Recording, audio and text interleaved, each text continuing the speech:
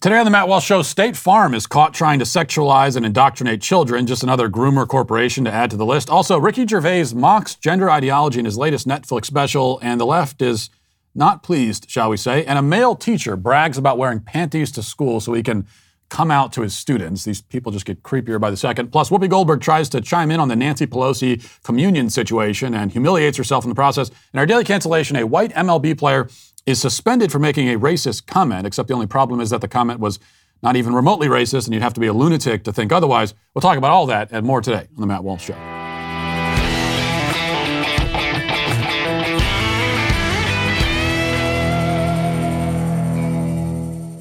Interest rates will continue to rise until inflation is contained, and that's why it's important to remain on top of your spending and your debt and to make sure you're not wasting money on high-interest fees. This is not a time where anyone can afford to waste money. You can get a great deal right now by calling our friends over at American Financing, America's home for home loans. With American Financing, you'll get a free mortgage review from a salary-based consultant. There will be no pressure, no obligation, and no upfront or hidden fees, just a simple conversation around custom loan programs that can fit your budget better.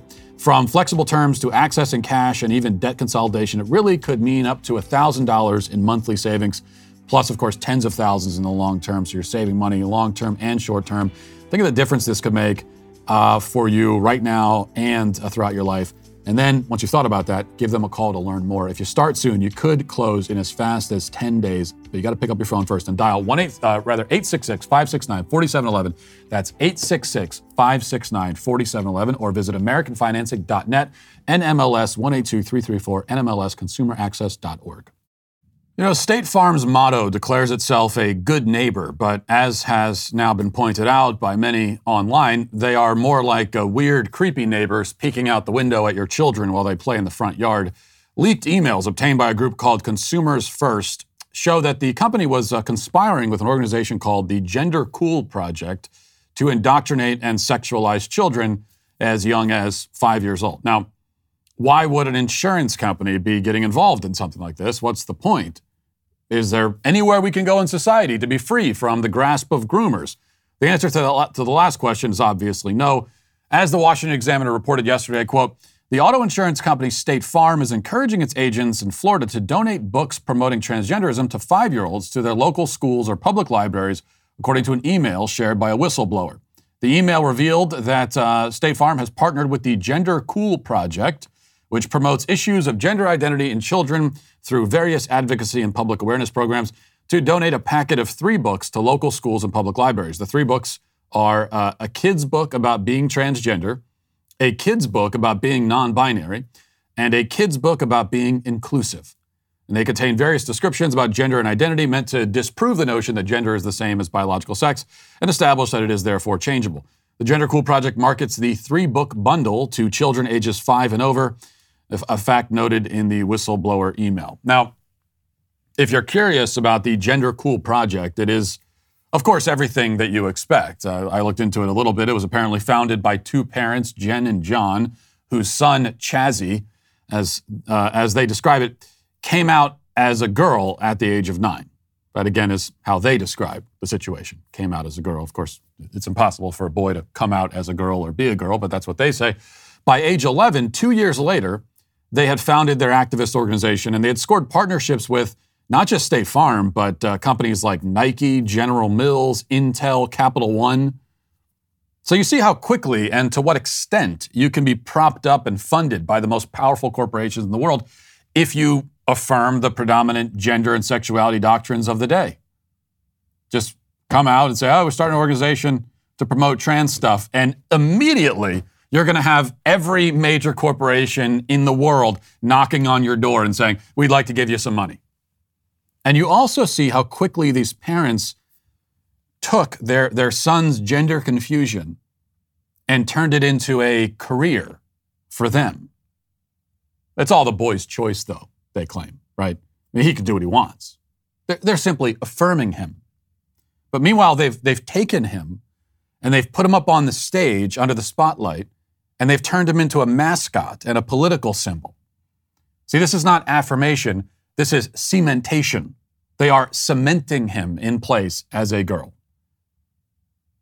That's what everything that they call affirming. It's not affirming, it's cementing. It's like what you are right now with the gender confusion, we want you to stay just like that. He can't change his mind now, the boy.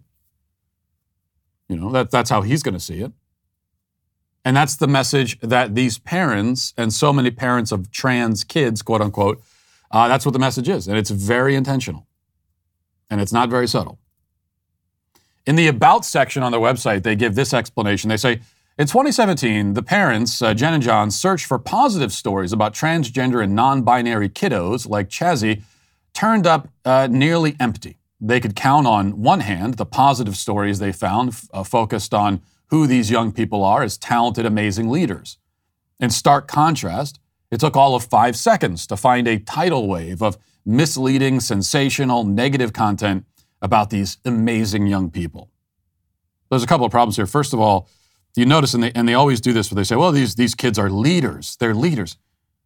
No, they're not.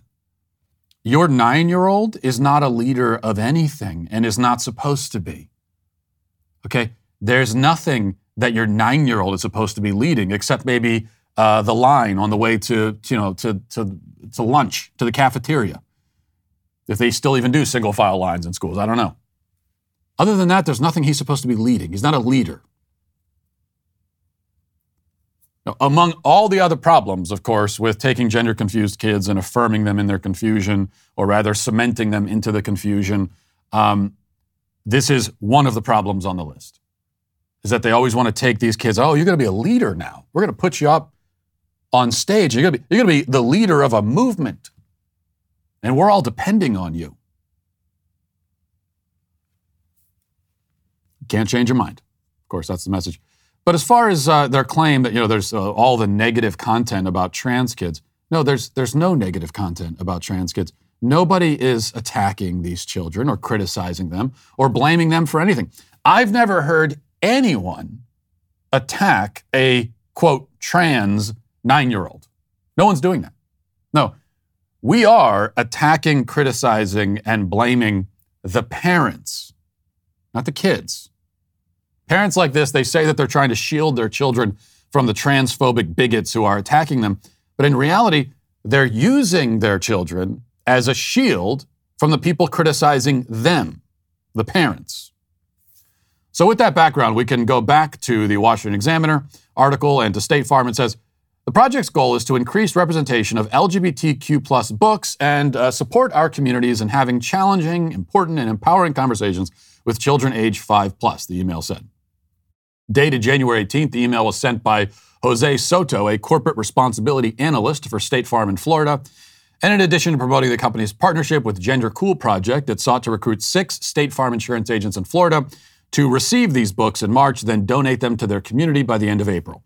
This is a fantastic way to give back and an easy project that will help support the LGBTQ plus community and to make the world around us better, the email added.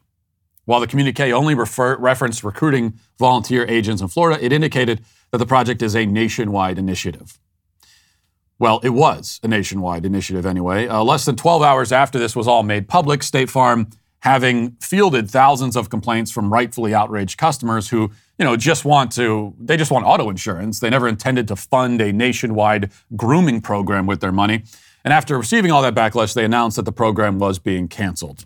The Daily Wire reports, State Farm is backing down Monday after outrage over its plan to donate books promoting transgenderism to schools and public libraries for children as young as 5 years old. Quote, State Farm's support of a philanthropic program, Gender Cool, has been the subject of news and customer inquiries, reads a May 23rd email from Victor Terry, State Farm's chief diversity officer, to State Farm agents, according to the popular Twitter account Libs of TikTok. The program was intended to promote inclusivity, but State Farm will no longer support it. Quote, conversations about gender and identity should happen at home with parents, reads Terry's email. We don't support required curriculum in schools on this topic. We will no longer support that program, he said. We will continue to explore how we can support organizations that provide tools and resources that align with our commitment to diversity and inclusion. The company also said that it supports organizations providing resources for parents to have these conversations. So these conversations should be happening at home, you say? And it only took an afternoon of intense backlash to help them arrive at this conclusion. And this goes to show a couple of things, a couple of lessons that we've already learned a million times already. but what's once more. The first is that, as we see once again, there is a conspiracy at every level of society and among the richest and most powerful people to turn your children trans, okay? This is happening. It's an actual conspiracy, and the conspirators have had enormous success. But the second is that the plan relies heavily on the cover of darkness. All you have to do is just turn the lights on, and the whole thing starts to fall apart. So our goal now should be to turn on every lamp in the house. Leave no dark rooms or corners. Expose it all. Let the light shine. Now let's get to our 5 headlines.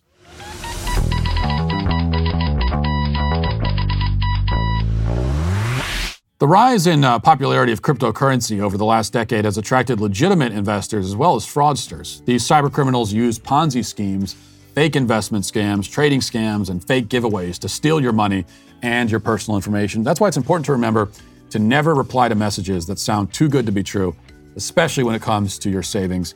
And it's so important to understand how cybercrime and identity theft are affecting our lives. Your personal information gets exposed so often, and that makes it dangerously easy for a cyber criminal to steal your identity and steal everything else in your life, your reputation, your money.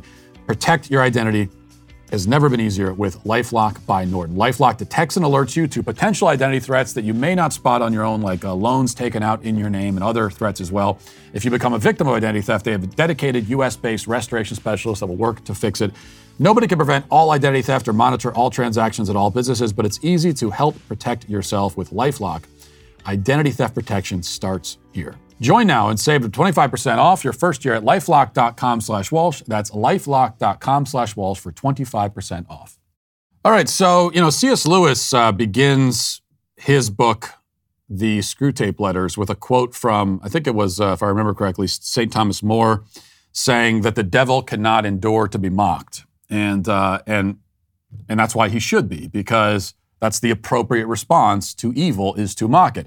That shouldn't be our only response to evil, but that is an appropriate response. That should be a big part of our rebuttal, as it were, to evil, because evil is proud and it's arrogant, haughty, self-involved, narcissistic, and it props itself up above everybody, but it's propped up on stilts, which can easily be kicked and knocked over, which is exactly what we should be doing. And that's why I'm a huge proponent of mocking gender ideology, which is from the devil. And ironically, Ricky Gervais doesn't believe in the devil because he's an atheist, but he does a great job of mocking him, including in this. There's a bit from his new Netflix special, which I think was just launched on Netflix yesterday. And this bit's going viral, and of course it has the left very, very angry. And here he is making jokes about gender ideology. Now the thing is, Dave Chappelle gets sort of the credit as being the brave comedian who will, make jokes about the trans phenomenon and all that kind of stuff. I've always thought that Dave Chappelle's jokes are I appreciate that he's making them at all, I guess, but the jokes are, I've always thought, kind of pretty safe and tame. He doesn't go nearly as far as he could. It always seems to me that Dave Chappelle, even though he gets credit or blame, depending on how you want to, depending on your perspective, for being the guy who will talk about these kinds of things, it always seems to me like he pulls his punches. And on top of that, also, his recent stand-up specials, I just think aren't that funny. Like, he's not making a lot of jokes. He's just sort of up there preaching. But what he's saying in his preaching isn't really all that provocative or edgy, at all. But here, I think, Ricky Gervais really goes for it. Really goes for it. So let's listen to this. The old-fashioned women. Oh, God. The ones with wombs. Oh. Those dinosaurs. No, I love the new women. I know the new women. They're great, aren't they? The new ones we've been seeing lately. The ones with beards and they're as good as gold. I love them. No, it's the old-fashioned. And now the old-fashioned, they go like, oh, they want to use our toilets. Why shouldn't they use your toilets? For ladies. They are ladies. Look at their pronouns. What about this person that isn't a lady? Well, his penis. Her penis, you f***ing bigot.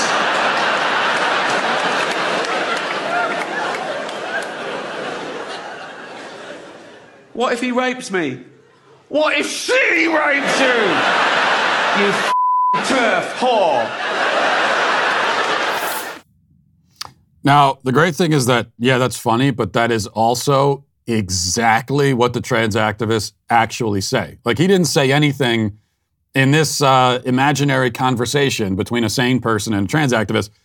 He is fairly representing, and this shows you how absurd it is, that he could stand on stage as a stand-up comedian and simply say exactly what these people actually say, and it's a hilarious punchline, because that's how insane it is. Her penis, like that's what they say. That is 100% what they say. There's absolutely no straw manning going on there at all. And is this the right approach? Like, should we be doing this?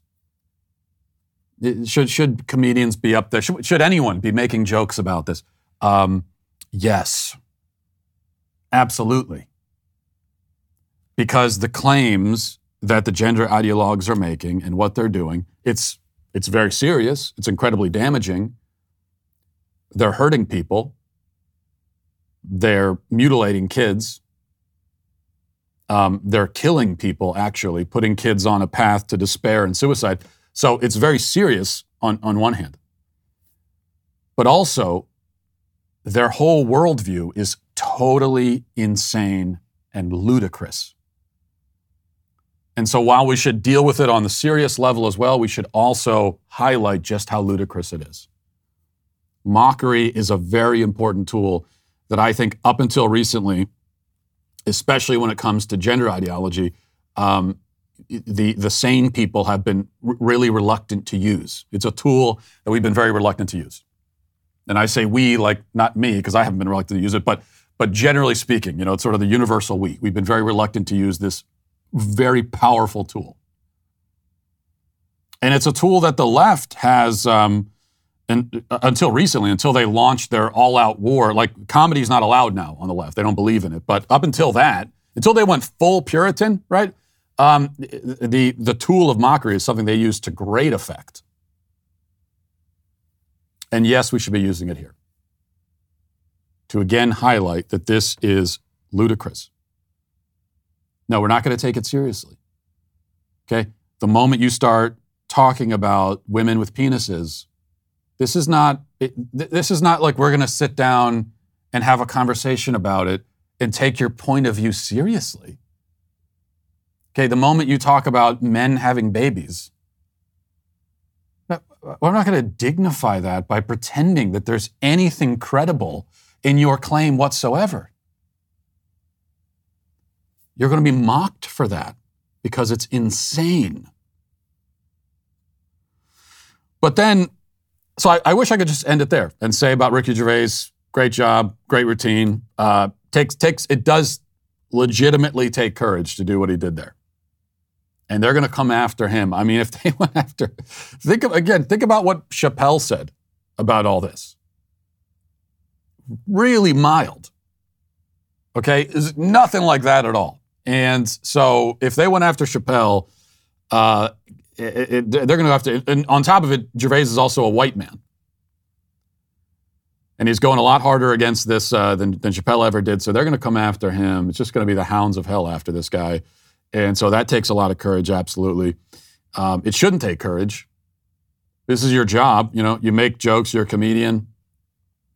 Most comedians make jokes about things that are happening in society. This is the role. This is why comedians are important. They're supposed to, poke the sacred cows, the elephant in the rooms that we don't talk about in society. Those are the things they're supposed to be pointing at and laughing at. That's the role that they are supposed to play. It's what makes them important. So, and all that's good. And I wish I could leave it right there. But then in the Daily Wire article about this, it says this, quoting Ricky Gervais in this same special, I guess shortly after that bit right there, he says, okay, full disclosure, in real life, of course, I support trans rights. I support all human rights, and trans rights are human rights. Live your best life. Use your preferred pronoun. Well, First of all, that's not going to save you, Ricky. Like, there's nothing, there's no qualifier you can add at the end of that that's going to blunt the impact when they come after you. They're going to try to destroy you now, and there's nothing you could say afterward. Nothing that's going to change that. So you might as well just let the joke stand.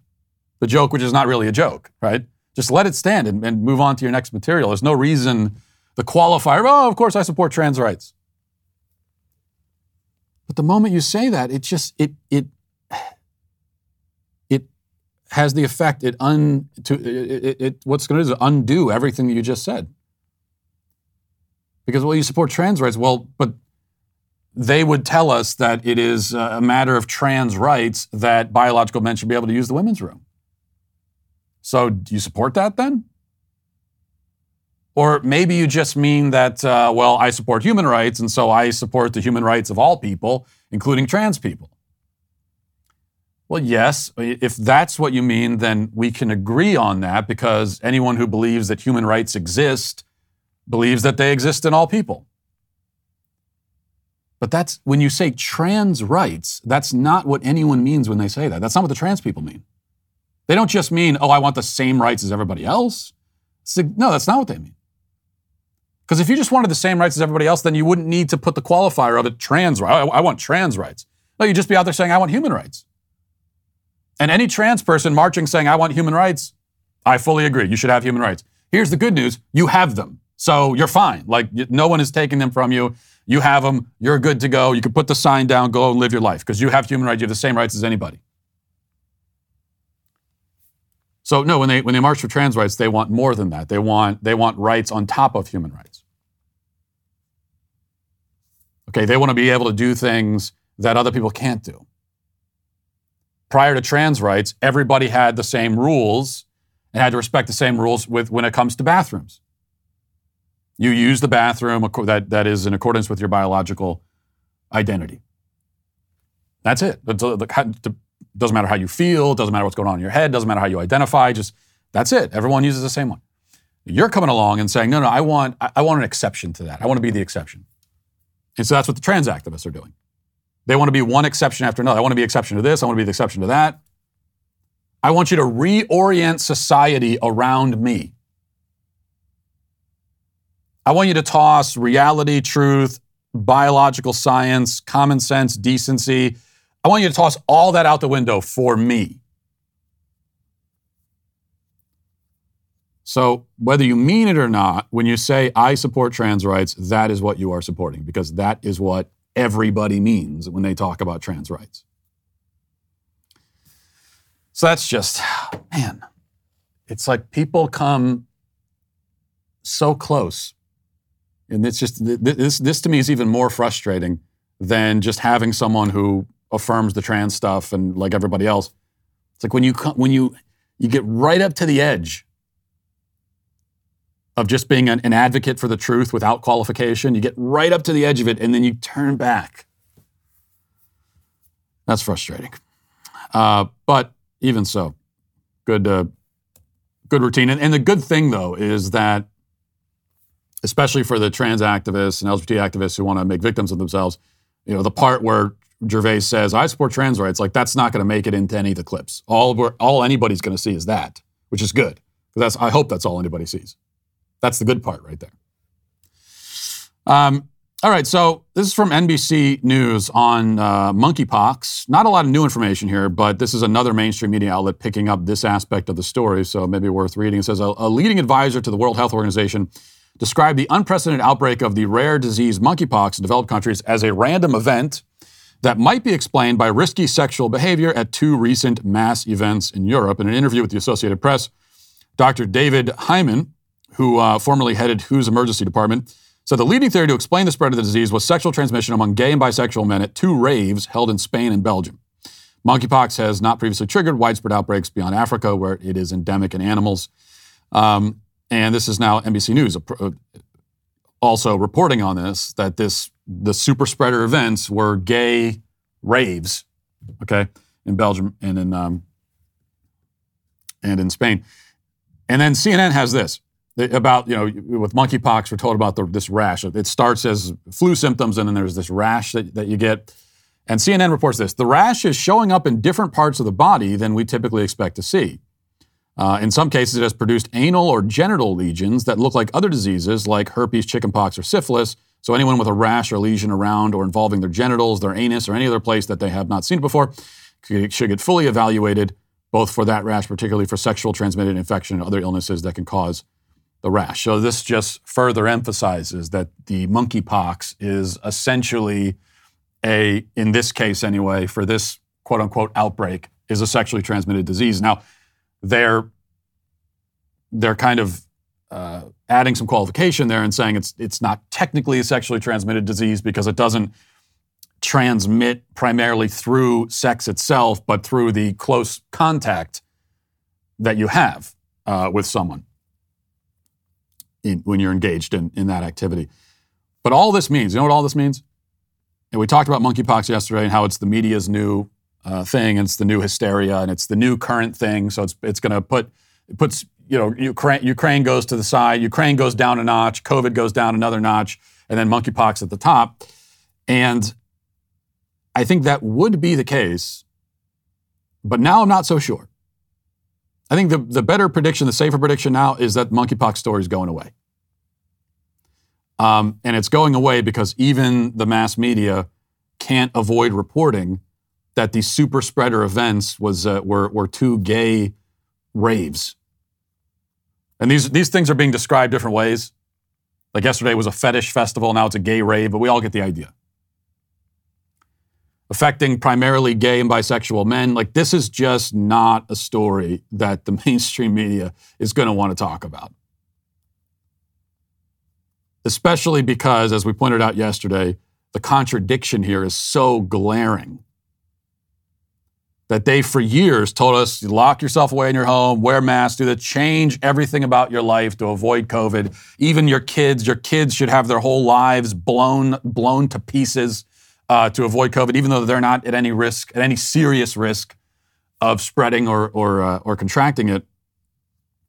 Well, that would mean that the consistent message now with monkeypox is you would be saying to the gay community, don't go to raves and orgies and fetish festivals.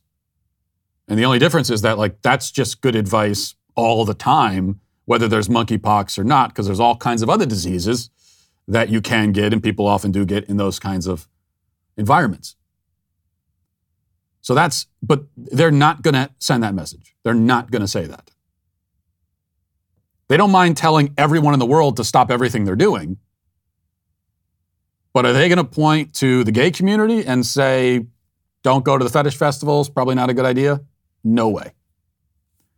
At least they don't want that to be a story. They don't want that to be a big thing.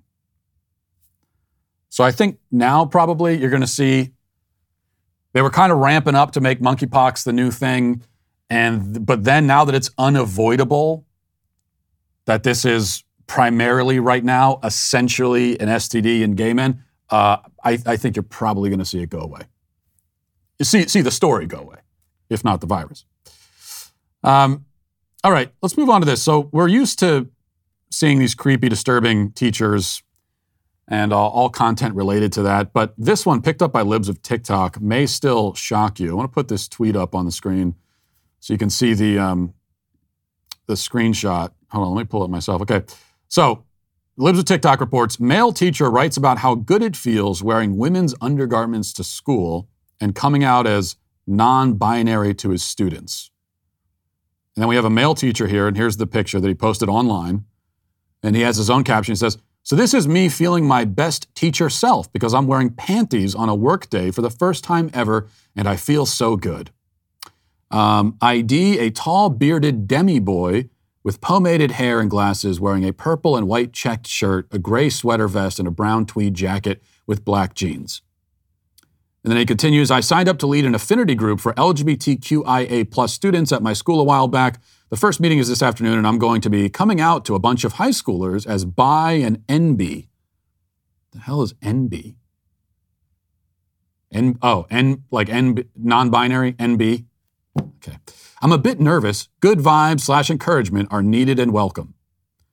And then there's another follow-up that Libs of TikTok has. This is from last year, March of last year, where he's wearing a dress. His first ever dress feels very teachery. Please be kind. And then he identifies himself as a demi-boy again. And if you're wondering what a demi-boy is, I had to Google that, and it says, an identity that describes someone who identifies with both male and agender genders. What the hell is agender?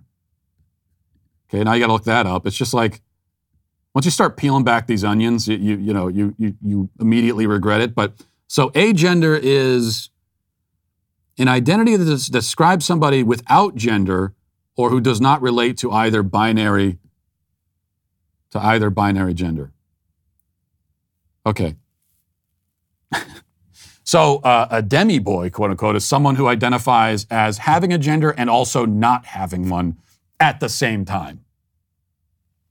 Which that doesn't mean anything at all. You know what it means? Here's what all that means. Because that's total nonsense, okay? Absolute nonsense.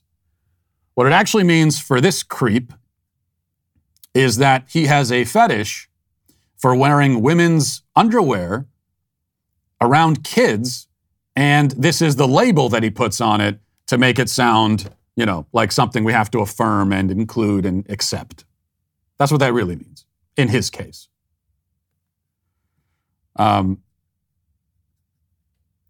this is a teacher announcing that it feels good wearing women's underwear, wearing panties to school, and that he's gonna come out to his students. Like if we were to do a poll, we'd take this, show this to every parent in the country with kids in public school, and poll all of them, what percentage do you think would say that, this is the kind of thing they want their teachers doing? Well, what percentage of those parents would be excited about the idea of a male teacher in his panties who wears them because he says it makes him feel good, sitting down and coming out to his students and having a sexual conversation? Like, what percentage, if we were to poll every single public school parent, what percentage would say, oh yeah, that's great. That's exactly what I'm hoping is happening at the school. This is why I send my kid to school. Would we get up to like 0.1%? Would we even make it that high? I really don't think we would. Which is why it's so important to keep, as we talked about, turn on all the lights. And when you turn on the lights, you're going to see a lot of things you don't want to see. But we have to see them. Because here's the other thing that we have to remember here, is that if we don't see it, if we allow these things to happen in darkness, our kids are still being subjected to it. One other thing from Libs of TikTok, another contribution, not from Libs of TikTok, but at least something that she is revealing to us.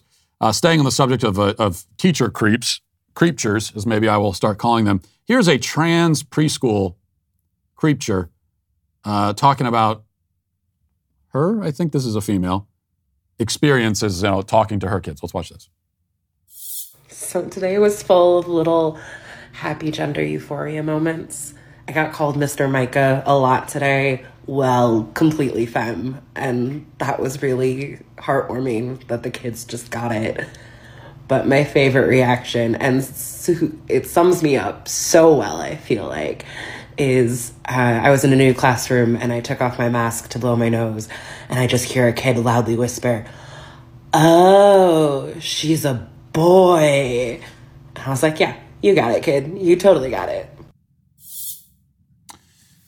Gender euphoria moments is what we're being told there. This is gender euphoria.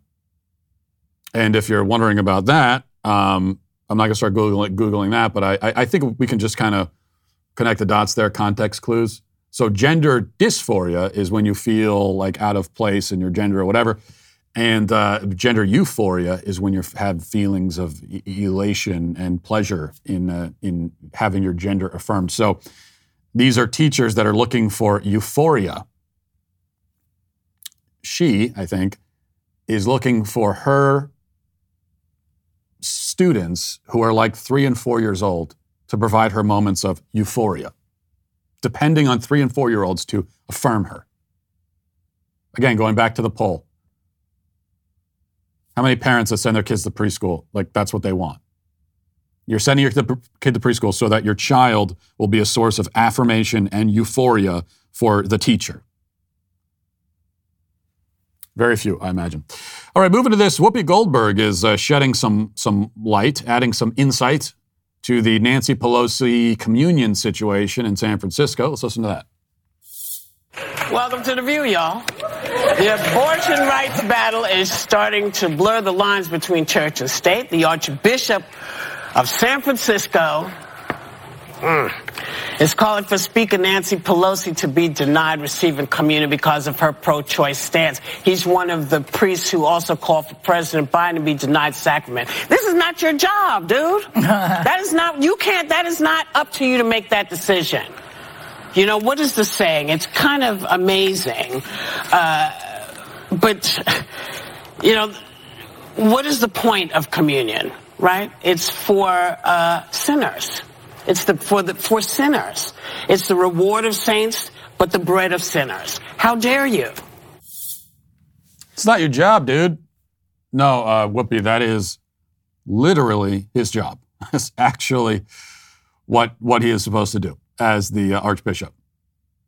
Okay, now, and does Whoopi Goldberg identify herself as Catholic? I'm not actually sure about that.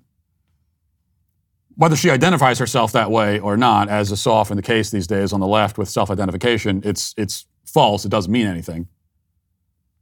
Because she clearly, whether she's Catholic or not, does not understand the basic hierarchical structure of the church.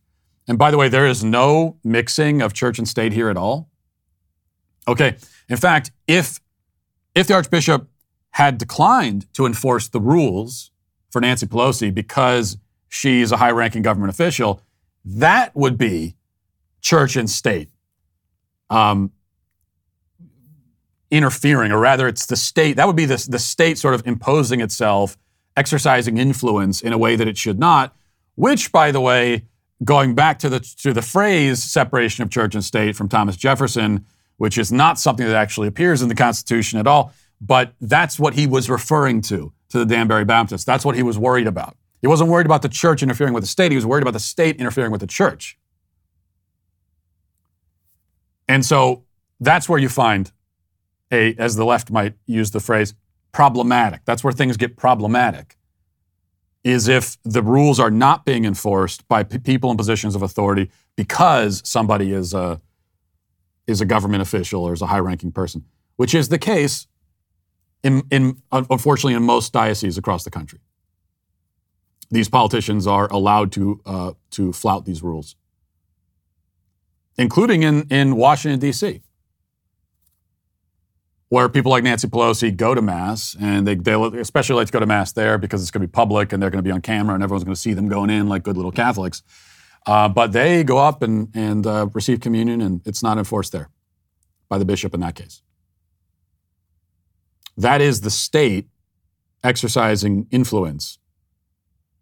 That's where you find the intrusion, not the other way around. All right, one other thing I wanted to read. Let me see if I can find it somewhere around here. Okay, from the Daily Wire. A Texas toddler stole his mother's unlocked phone to play with it, and she thought nothing of it until the DoorDash delivery driver showed up at her home with 31 McDonald's cheeseburgers.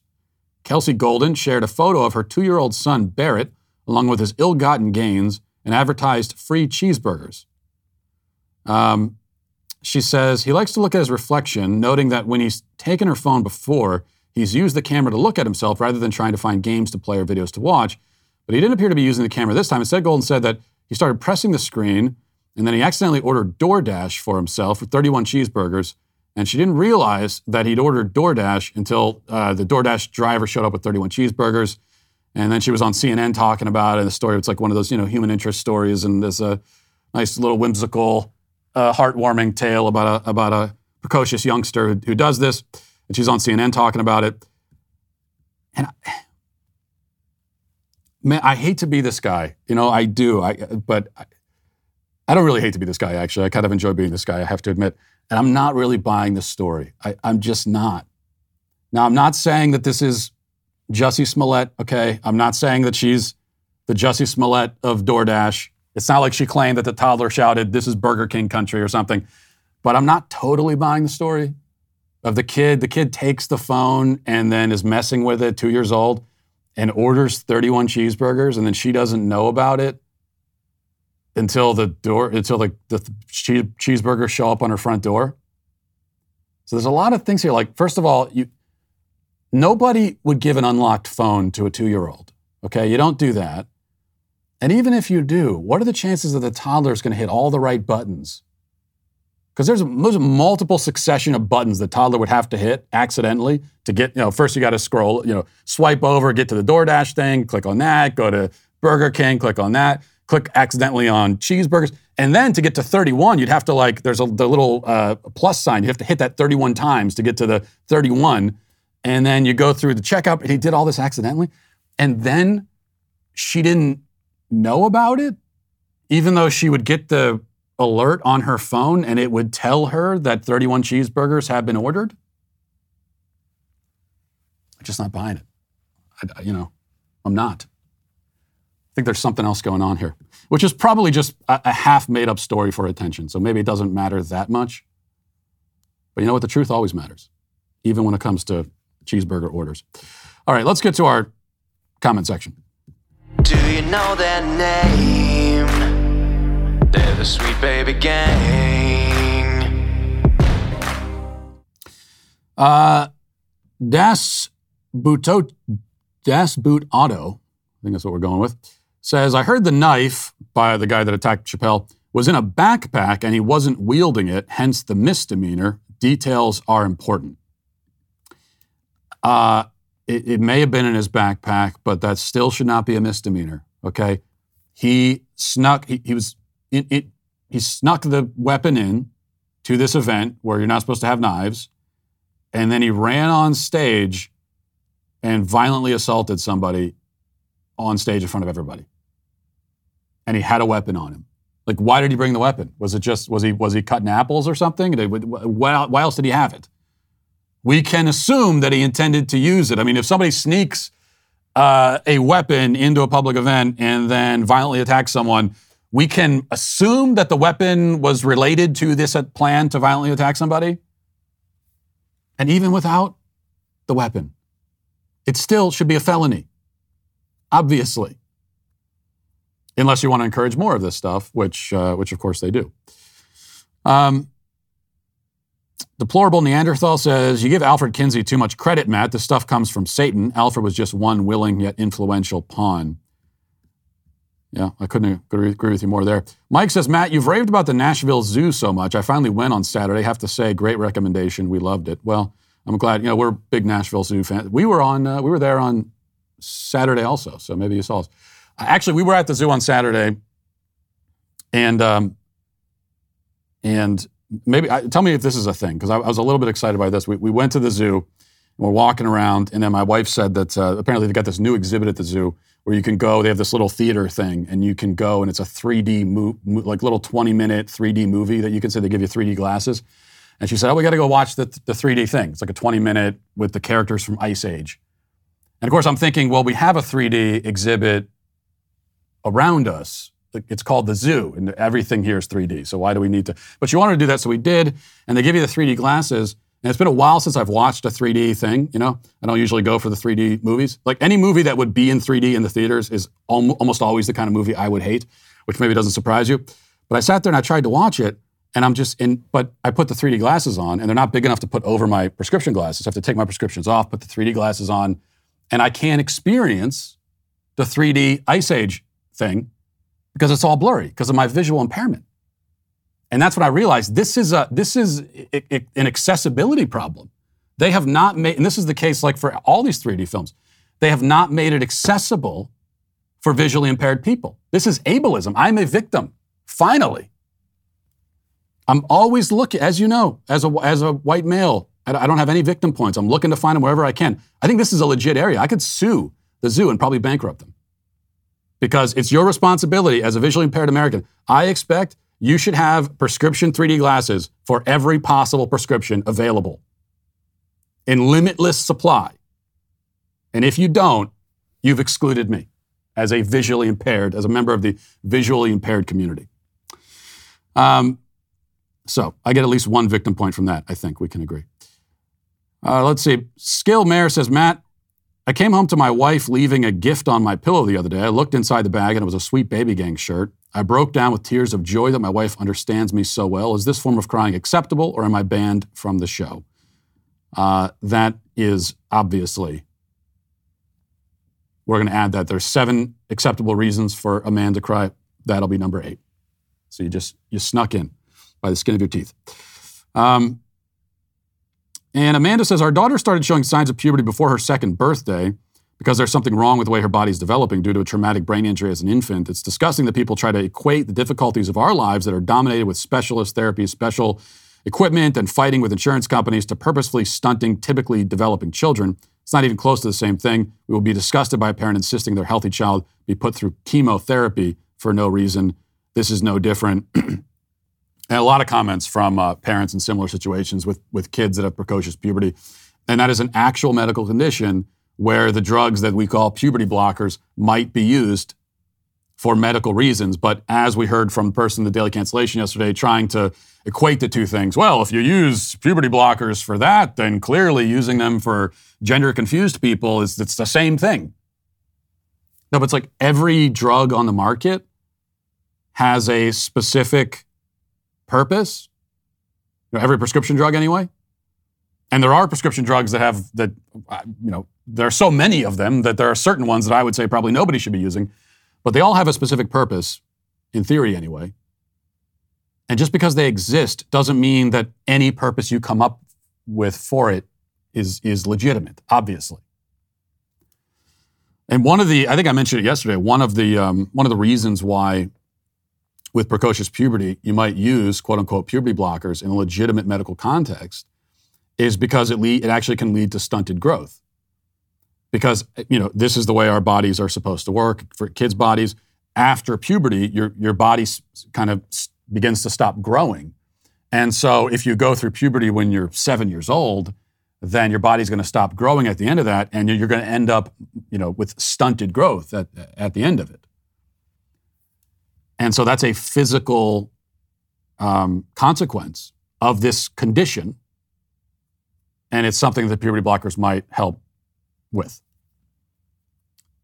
But if you're giving it to a kid who does not have any physical condition whatsoever, then rather than preventing stunted growth, you're actually going to cause it. And that's what often happens when you use drugs in ways that they're not supposed to be used.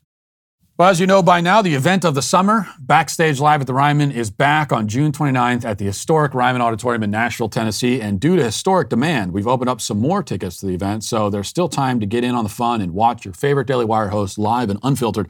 What's Backstage Live? Well, glad you asked. Check it out. Welcome to the Daily Wire Backstage Live at the famous Ryman Auditorium. It was amazing. We were in the presence of greatness. The energy of having everyone on the same page was amazing. If your family member is still waiting for Fauci to give them permission to leave their house, it might be time to cut that off. I'm actually pretty excited to meet all of them. I love everybody's opinion individually. I don't have a favorite. I like them all. If I had found out a way to make football players cry in high school, my high school experience would have been a lot. I'm just excited to be here and be surrounded by like-minded people and to just, feel that energy. Who should we remove from office? Yeah, one politician, the most powerful politician in the country. Dr. Fauci. What are you talking about? We're doing culture here. I'm so thrilled to see this happening. If they say to half of the country, you can't, that half of the country needs to say, screw you, we will. Backstage Live happens right here in Nashville on June 29th. Get your tickets now. And this year, we're going even bigger. So get your tickets for Backstage Live today at dailywire.com/Ryman. You're not going to want to miss this. Now let's get to our daily cancellation. I don't follow baseball because I typically prefer to watch sports instead, but there's a baseball controversy which demands the attention of the daily cancellation. We'll begin at the end here with New York Yankees third baseman Josh Donaldson getting suspended by the MLB and fined for making an inappropriate comment to Chicago White Sox player Tim Anderson. Donaldson is white, Anderson is black.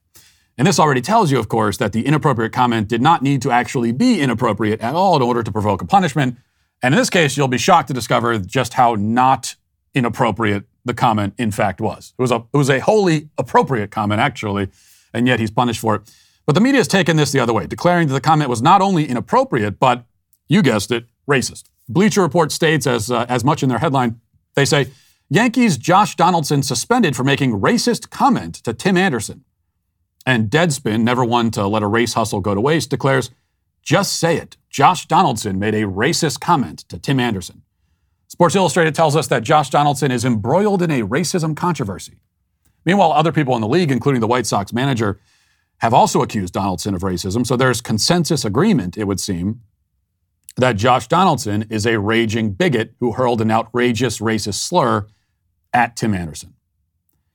And in case you're wondering what the slur was, it was, of course, the J word.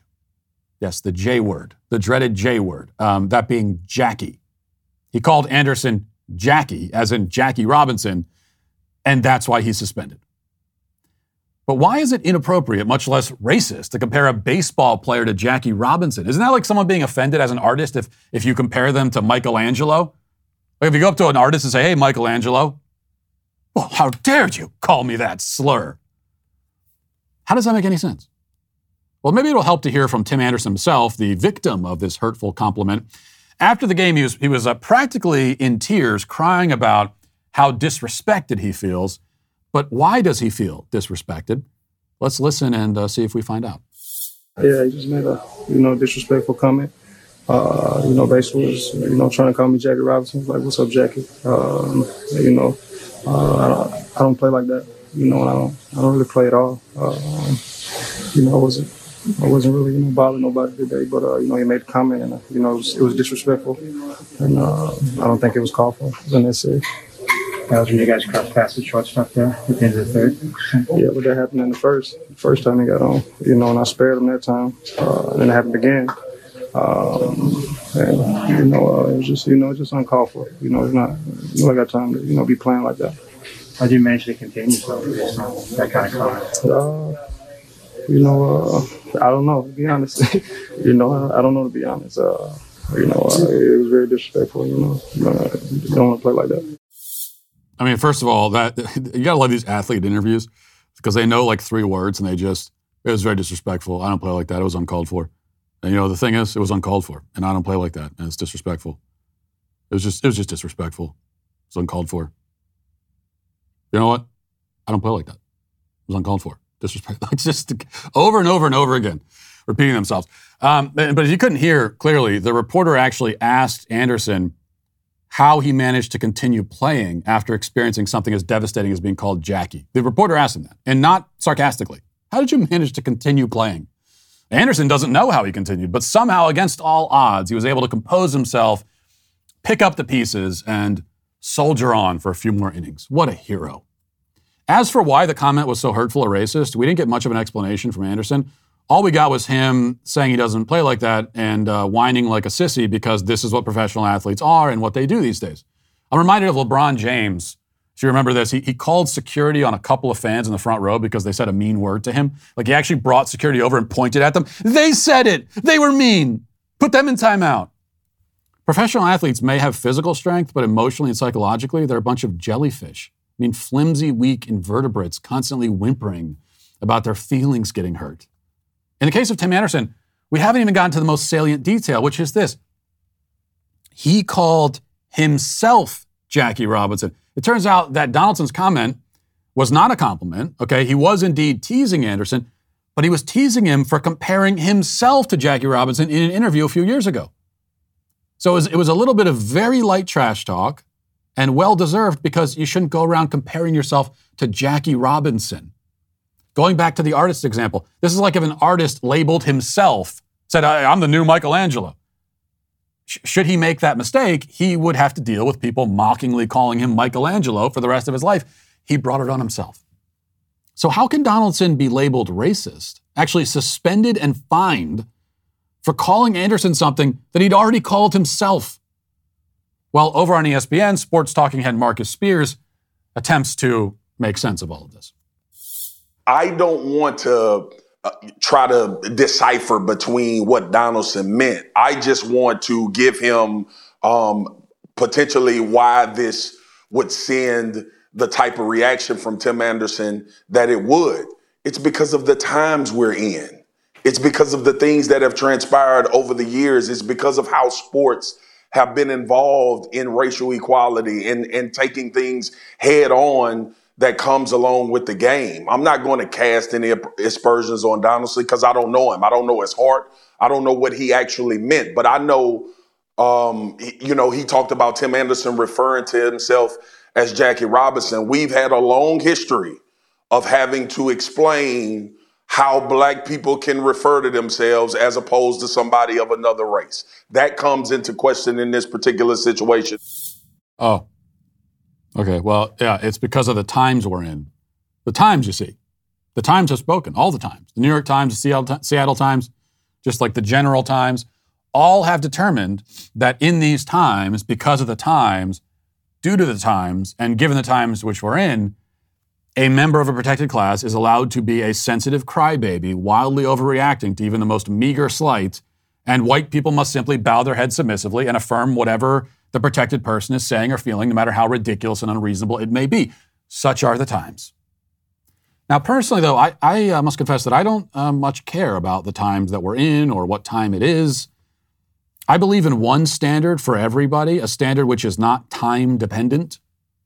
Marcus Spears says that there's a long history of black people having to explain that just because they refer to themselves a certain way doesn't mean that somebody of another race can refer to them the same way. And this rule now apparently applies to Jackie Robinson comparisons. But this, I also wonder how far, so if a black guy says, oh, I'm 6'1", am I allowed to go and say, well, you're 6'1"? Am I allowed to say that? Am I allowed to make any statements or observations at all? I think the answer is no. It's racist. That's in fact what we've learned is that if you're in a protected class, a privileged class, which is the same thing, then no one is allowed to notice anything about you. But also, in not noticing anything about you, they're erasing and otherizing you. So they're racist no matter what. That's how it works out. But here's the other thing. This rule that Marcus Spears is talking about, this is not something that's explained. He said, well, we've tried to explain. You explain something that's an objective fact about reality, right? No, this is a privilege that certain members of protected classes have attempted to claim for themselves. You're not explaining it, you're claiming it. But it's not a privilege that anyone should have. The standard for everyone of every race, of every shade or color of skin should be this. If you don't want people to use a certain word, don't use it yourself. If you don't want to be called something, don't call yourself that thing or anyone else that thing. If you want people to follow a rule, follow it yourself. Act as you want others to act. This is the rule, the golden rule, in fact, which I did not make up, but which goes all the way back to Jesus in Matthew's gospel. That's a rule, a standard, which rather than being dependent on the times, is timeless. And here's another rule, which I think you can also find this in the Gospels, though not stated exactly as such, but it's this, man up. Stop trying to use your crocodile tears and fake outrage to control people, Tim. Have some self-respect. Also, you're canceled. And we'll leave it there for today. Thanks for watching. Thanks for listening. Have a great day. Godspeed.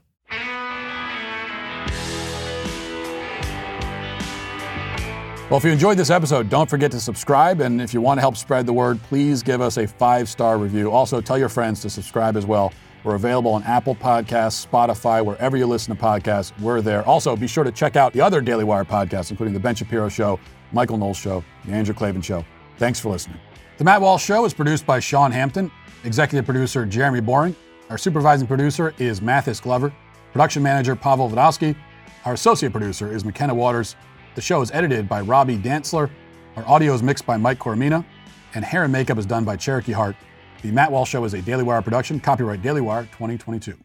Today on The Ben Shapiro Show, Davos' World Economic Forum begins as Klaus Schwab informs the world the future will be built by him and his friends. That's today on The Ben Shapiro Show. Give it a listen.